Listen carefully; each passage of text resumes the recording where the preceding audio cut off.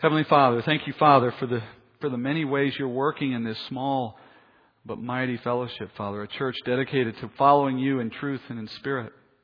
Father, we don't know what you have planned in the future. We couldn't know, Father, for it would overwhelm us if you were to show us all that is possible and all that will happen. But what we can do, Father, is we can prepare as you've given us opportunity. We can grow in the grace and knowledge of our Lord Jesus Christ. We can put our minds and our hearts to the study of your word and concern ourselves, Father, with the witness we live. In the meantime, we can do the things you've made possible so that we can be ready for the things we can never anticipate. So that we would be ready in the day, Father, when you bring it. And so that on our judgment, we will be deemed a faithful servant, Father. Thank you for the chance to know these things in advance so that we may prepare and receive the reward you held out for us, Father. Let the word this morning open our hearts, open our ears, convict us and guide us into all righteousness. In Jesus' name I pray. Amen. Well, it was last week that we began the second major section in the letter that Paul wrote to the church in Corinth. And it begins a laundry list of issues that were brought to Paul's attention by a delegation. Each of these issues that Paul is going to address from what he's heard concerning the church in Corinth, each of these issues traces to spiritual immaturity and to ignorance in the body of Christ in Corinth. And when you combine immaturity with ignorance, you end up at arrogance. And that's what Paul has said is true in this church. We called that hubris last week, which simply means being self-satisfied and unconcerned with the consequences of our choices and our actions. And that's the gist of what's wrong in Corinth right now. But we also studied last week, and we will continue to study, that there are consequences for sin. Those consequences will reach sometimes beyond ourselves, especially if that sin takes place in a public manner and in the church body. Simply put, Christians have been bought with a price, that is, with the blood of Christ. And as a result, we no longer are our own. Paul says our decisions and our choices now belong to Christ. He owns us, He directs us, and ultimately He judges us. And so we will be called into account for the sin that we have in this life. We're not going to be held under the judgment of sin, for that has been paid by Christ. But there will be consequences for our failure to live a life that is pleasing to the Lord, we're told. And so if this church in Corinth was determined to rebel against God's Word and against their parents and against their church leaders and against authority in general, they might escape the consequences of that rebellion for a time, but ultimately the decisions they make will come to rest upon them at the point of their judgment before Christ. That's been Paul's opening salvo in this letter. And that's what he's doing now in this letter. He's calling this church to repentance so they might receive a better reward in the day of the Lord. And the first issue Paul dealt with in this laundry list of issues, the first one he dealt with in chapter 5 last week at the very beginning, was the report that the church was tolerating sexual immorality among its members. We looked at that last week, how there was in this particular church a man and a woman making immoral choices. Now, in every church we said there will be men and women who make immoral choices. And when that happens, those things should concern us. Paul's bigger concern, though, was not the immorality of the couple per se. It was in the way the church, as a body, had tolerated that behavior. And that they had even celebrated, he said. It was an openly immoral lifestyle in and amongst the church, and the church body had done nothing to correct it or react to it. Paul says the right response was for that church to have put the man out of fellowship so that his behavior would be corrected, and in the process, that man and woman might have some hope to see whatever remained of their eternal reward preserved for the day of their judgment. And then on top of that, the church body learned a lesson. The church body learned that sin within the body is not acceptable and it must be addressed. Now, in chapter 5, where we pick up now, verse 9, Paul is going to connect this first issue, that is of tolerating sin within the body, to a second problem that he's heard about in the church. And this is a problem of the church judging others appropriately. And that's the topic for this morning. We'll pick up in verse 9. Read with me. Paul wrote, I wrote to you in my letter not to associate with immoral people. Now, I did not at all mean with the immoral people of this world, or with the covetous and swindlers, or with idolaters, for then you would have to go out of the world. But actually, I wrote to you not to associate with any so-called brother if he is an immoral person, or covetous, or an idolater, or a reviler, or a drunkard, or a swindler. Not even to eat with such a one. For what have I to do with judging others? Do you not judge those who are within the church? But those who are outside, God judges. Remove the wicked man from among yourselves. So this is the passage in which Paul turns from the comments he made at the first half to a new topic related to the first. And this new topic is judging. And specifically the church judging itself. In verse 9, Paul refers to an earlier letter that he's written to this church. That's how we know that this first letter to the Corinthians is not actually his first letter. As we said when we introduced the book as a whole, this is actually the second letter Paul wrote to them, but the first that was retained and put in the canon of Scripture. And Paul says, in that earlier letter, when I wrote to you the first time, I asked you not to associate with immoral people. The word immoral is a similar word to the one we saw earlier in this chapter, finds its same root in porneia in Greek. In this case it's pornos, but it's the same root. It refers to immorality in a sexual sense most of the time, although it can be more general. But in most cases when you see this word in Greek, it's used for three kinds of behavior: fornication, adultery, or homosexuality. When the church read the letter, apparently, they assumed Paul was saying, don't associate with the immoral people in the city of Corinth. Well, good luck with that.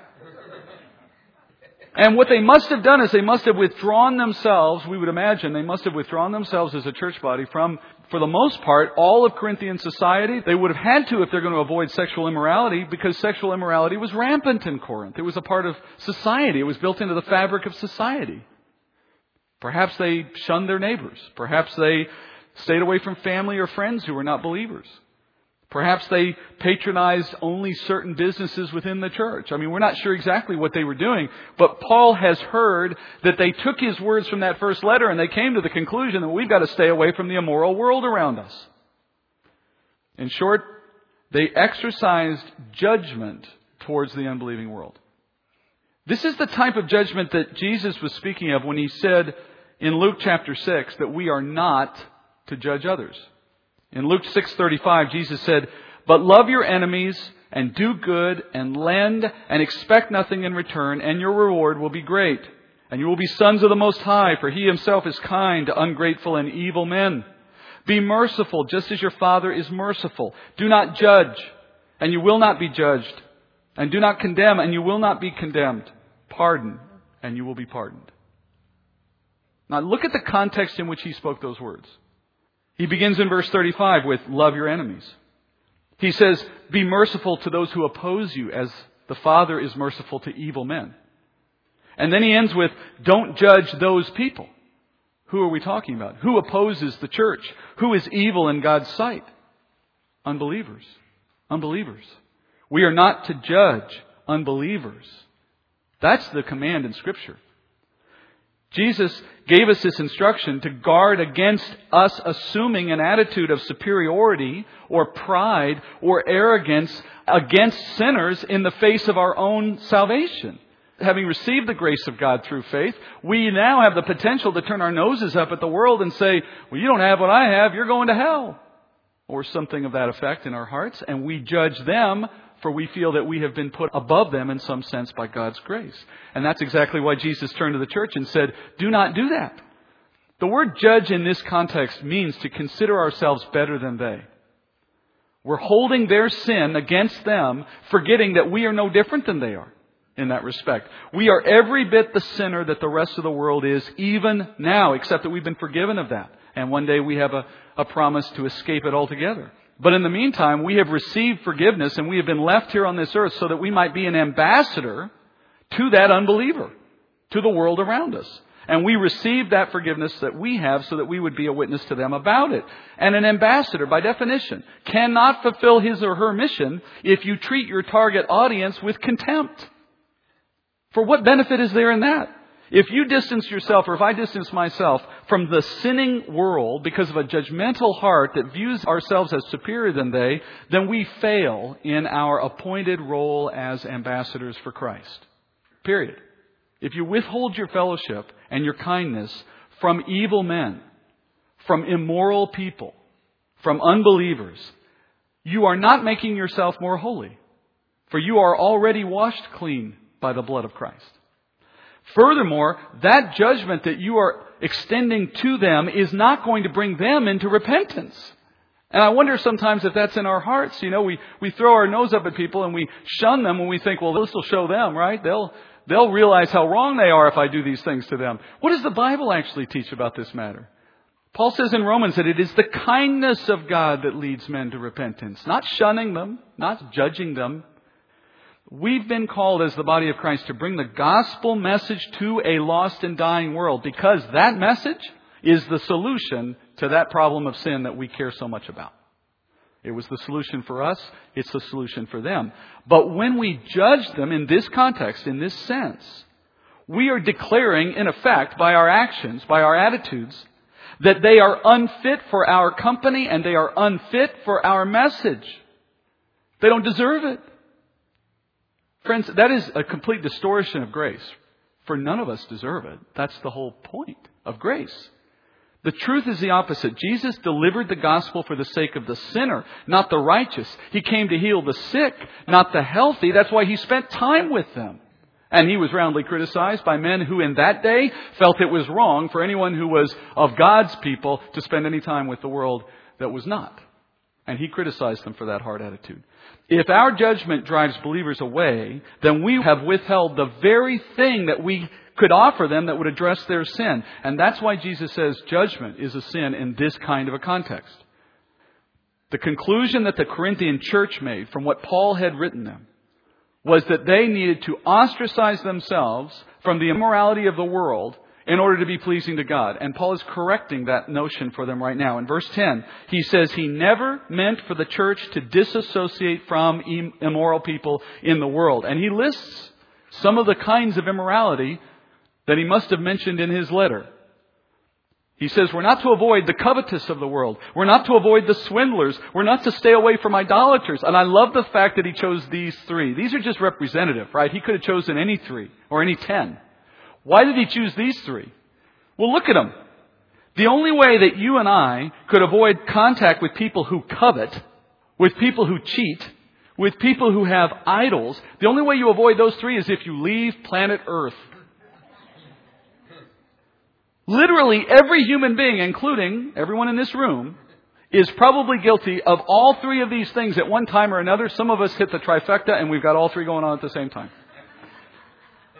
Now, we are saved by grace through our faith so that we are not under the judgment for these things. We get that. We should get that.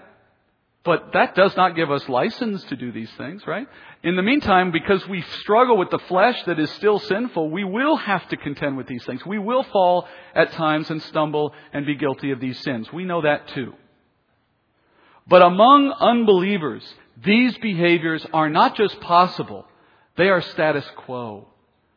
They are common. I had a pastor once who used to say this. He says, why are we surprised when sinners sin? That's what sinners do. That's why we call them sinners. Sinners sin. It shouldn't shock us. And Paul says, for the church to conclude that Paul wanted them to stay away from unbelievers who exhibit these traits was a patently ridiculous interpretation. And as we explained earlier, it's also against the mission of the church. We are supposed to spend time with these people so that we can persuade them to better things. Chief among them the gospel, so that then they may have the ability, through the power of the Spirit, to move beyond these things. Paul says, in the end, the Lord will judge these people. So we aren't supposed to take the role. We aren't supposed to assume the role of judge of the world, because we've already got one who's got that role, and he'll do it just fine, thank you. We don't need to take that role upon ourselves. In the meantime, though, we spend time on planet Earth so that we can influence that world by our gospel and by our life. And you can't influence it if you're not engaged with it. It's just that simple. It's literally impossible to limit our relationships with ungodly people. I have seen today a recent trend of judging the unbelieving world, contrary to what Paul's saying, in disobedience to Jesus' words, but it's taken a particularly unique form. And it's a form that I think gains wide acceptance because we don't stop to think about it deeply enough. And that form is the practice of boycotting companies because of the policies that they may have in one form or another to support immoral lifestyles or to fund practices we don't agree with politically, because they contrast with biblical principles. And so we say, don't buy anything from that company, don't buy anything from that company. Now, why should it surprise us when company X, whatever it is, filled with immoral unbelievers, led by immoral, unbelieving leadership, with no guidance from the gospel, why should it surprise us that they go off and fund immoral political things or have immoral policies for their workers? Why would that surprise us? What do you expect them to do? They're sinners. They sin. Every single company is made up of immoral people who practice immoral things. In trying to live in this world without touching a stained or immoral company is like trying to swim in the unchlorinated end of a pool. It is literally impossible to do business only with moral companies. Did you eat this morning? The food you ate was grown by immoral farmers. Some of those farmers beat their wives. Some of those farmers don't pay their taxes. Some of those farmers commit adultery. Some of those farmers are homosexual. And that food, it was transported to a store by a truck driver. That truck driver, in many cases, was an immoral man or woman. And then that food was stocked on grocery store shelves by sinful stockers and checked out by sinful cashiers. The car you drove there to pick it up with was built by sinful auto workers. The roads you drove on were built by sinful road makers. And when that fork picked up the food and put it in your mouth, the hand holding it was sinful. The problem that Paul was talking about here is the problem when we say we're going to disassociate ourselves from sin in a world that's full of it. It also ignores our purpose. We're here to influence it. Friends, if you say to yourself, I have a conviction, I don't want to spend money at this company, or I don't want to visit this business, or I don't want to be around that family, just be clear in your heart for why you have that conviction. Is it Spirit-led, or is it judgmental? Is it because you just don't like what they do and you want to show them? Friends, do you know what you should do if you don't like what they do and you want to show them? Go walk in there every single day and talk to them about the gospel every single day. Now you have a real hope to fix that problem. Staying away is not fixing the problem. And if you think you're more holy because you're not spending your money there, well, when you go to the alternative business and you spend your money there, you're funding another group of sinful people just like you would have been in the first case. You didn't change anything. All you did was puff up your pride and your self-righteousness. I assure you, when we reach heaven, we'll be surrounded by a bunch of sinners that were saved by grace, just like we were.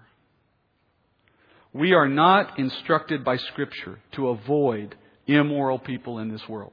We are not called to boycott companies so that we can show our dissatisfaction at their policies. We are not called to judge unbelievers, for there is nothing to be gained in doing so. We are called to go to them in a spirit of love with the gospel so that they might receive the same mercy we received when it came to us. So we are freely to associate with the unbelieving world, but we are not to participate with them in their sin. And that's the line we have to be clear on as we talk about this issue.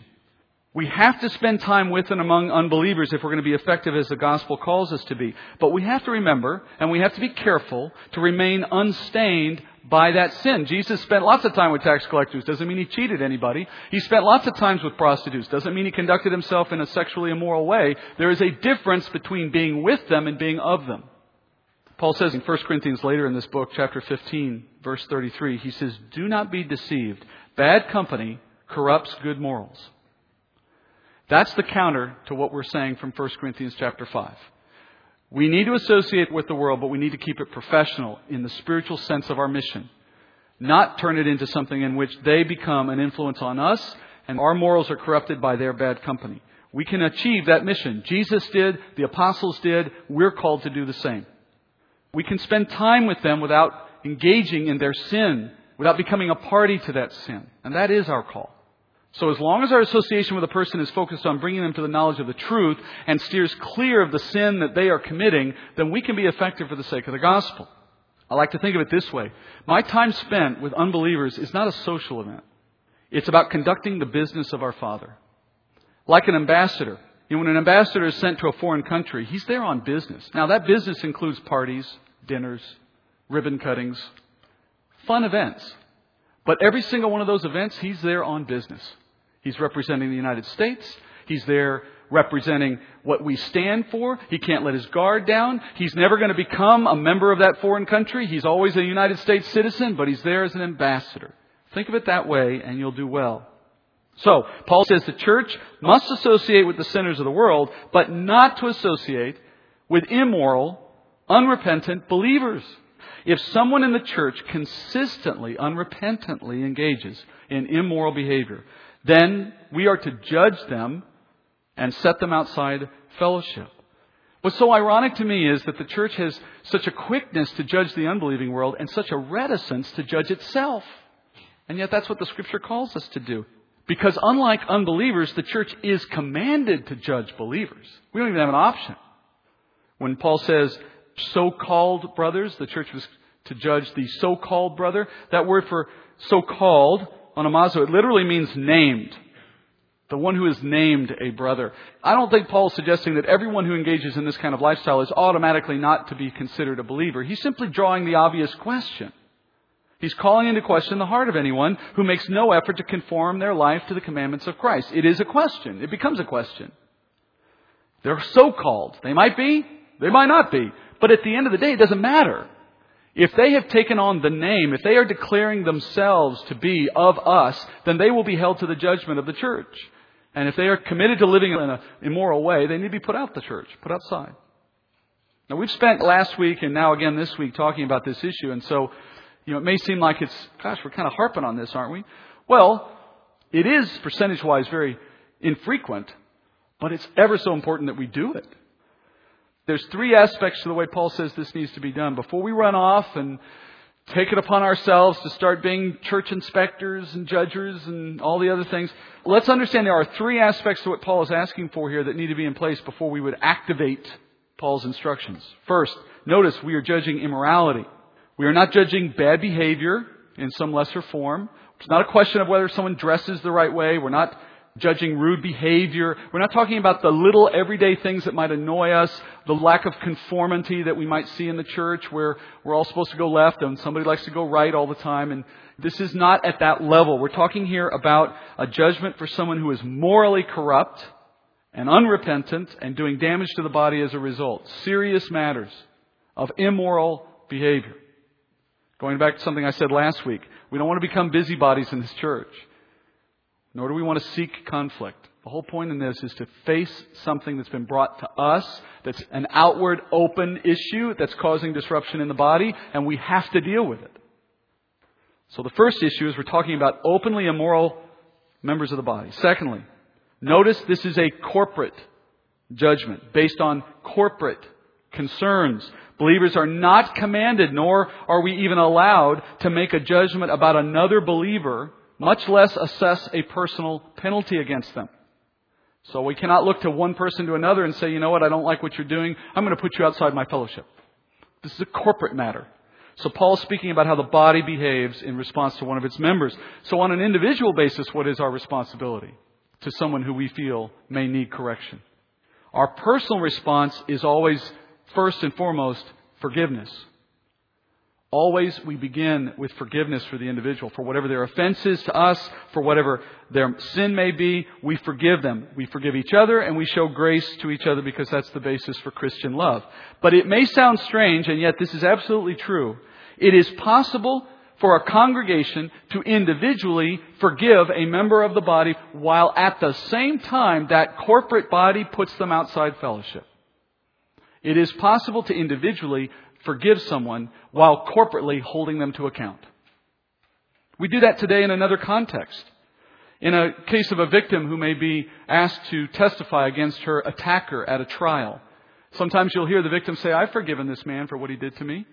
And nevertheless, that woman takes the stand. She testifies so that he gets his appropriate punishment as dictated by the law and the courts of the land. She can forgive him individually while still holding him accountable according to the law.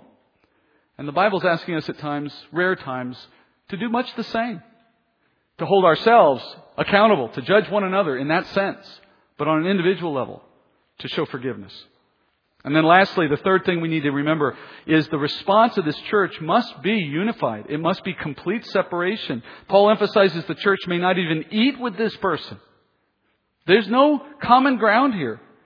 It's the same as the example you used last week with leaven. You can't leaven just half of the dough. You can't swim in the unchlorinated part of the pool, as I say. You have to have an all or nothing attitude about this because the practical implications are significant.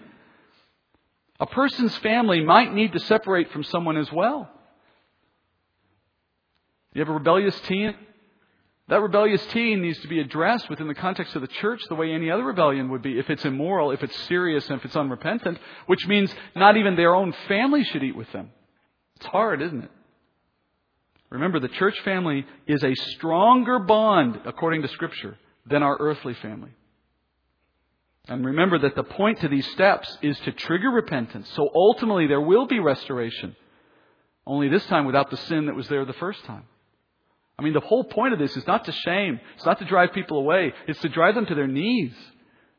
If we are willing to cover over sin in any context within the church, we are working against the best interests of the Spirit in that person's heart to bring them to repentance. Next week, we're going to continue to this general topic of judgment as Paul moves into the third concern in this church. And he's heard that there are individual members of this church who have had disputes with one another. And as they go to resolve these disputes, rather than resolve them within the church, they go to the local Greek courts and they sue one another to resolve their differences. And Paul's going to explain next week why this is wrong and why there is a better way. And again, it's centered on arrogance and hypocritical, ignorant behavior within the church. And that's going to lead Paul into a discussion of the eternal judgment and our role in executing that judgment as God permits. Father, we want to behave properly so that we might represent you in an honorable way. And we want to deal with the sin that might come up within our members of our body, Father. We want to deal with that in the proper way. We want to restore. We want to love people. We want to encourage them to follow you with a true and faithful heart. We want to exhort them to put sin away. But we also ask, Father, that you give us the courage to deal with those who might need our correction in a way that's biblically correct, Father. Judging them as you appoint, calling them to repent, seeking them to turn. But at the end of the day, Father, if they are determined to live in sin, then we hand them over to you and let you judge by setting them outside our fellowship. We pray, Father, that would never have to happen. But if you bring it to our attention, Father, I pray we have the courage to do the right thing. And Father, I also pray that we would not take that spirit of judgment which is appropriate inside these walls and move it to the world outside. That we would see the world with mercy and with love and have the pity on them that you had on us. And to not let their sin be a barrier for our sake to bring the gospel, but make it a magnet, Father. Help us to go to the men and women who need us the most, who need this message the most. Give us a heart to serve you by being ambassadors in that way. For we know, Father, that you are kind to unholy and ungrateful and evil men like you were to us. Let us see that heart when we reach the unbelieving world. And thank you, Father, for the chance to celebrate the communion this morning as we remember that all of these things are possible because your Son made the ultimate sacrifice for us and taking our sin on that cross. Help us, Father, to keep that spirit in our heart this week. I pray these things in Jesus' name. Amen.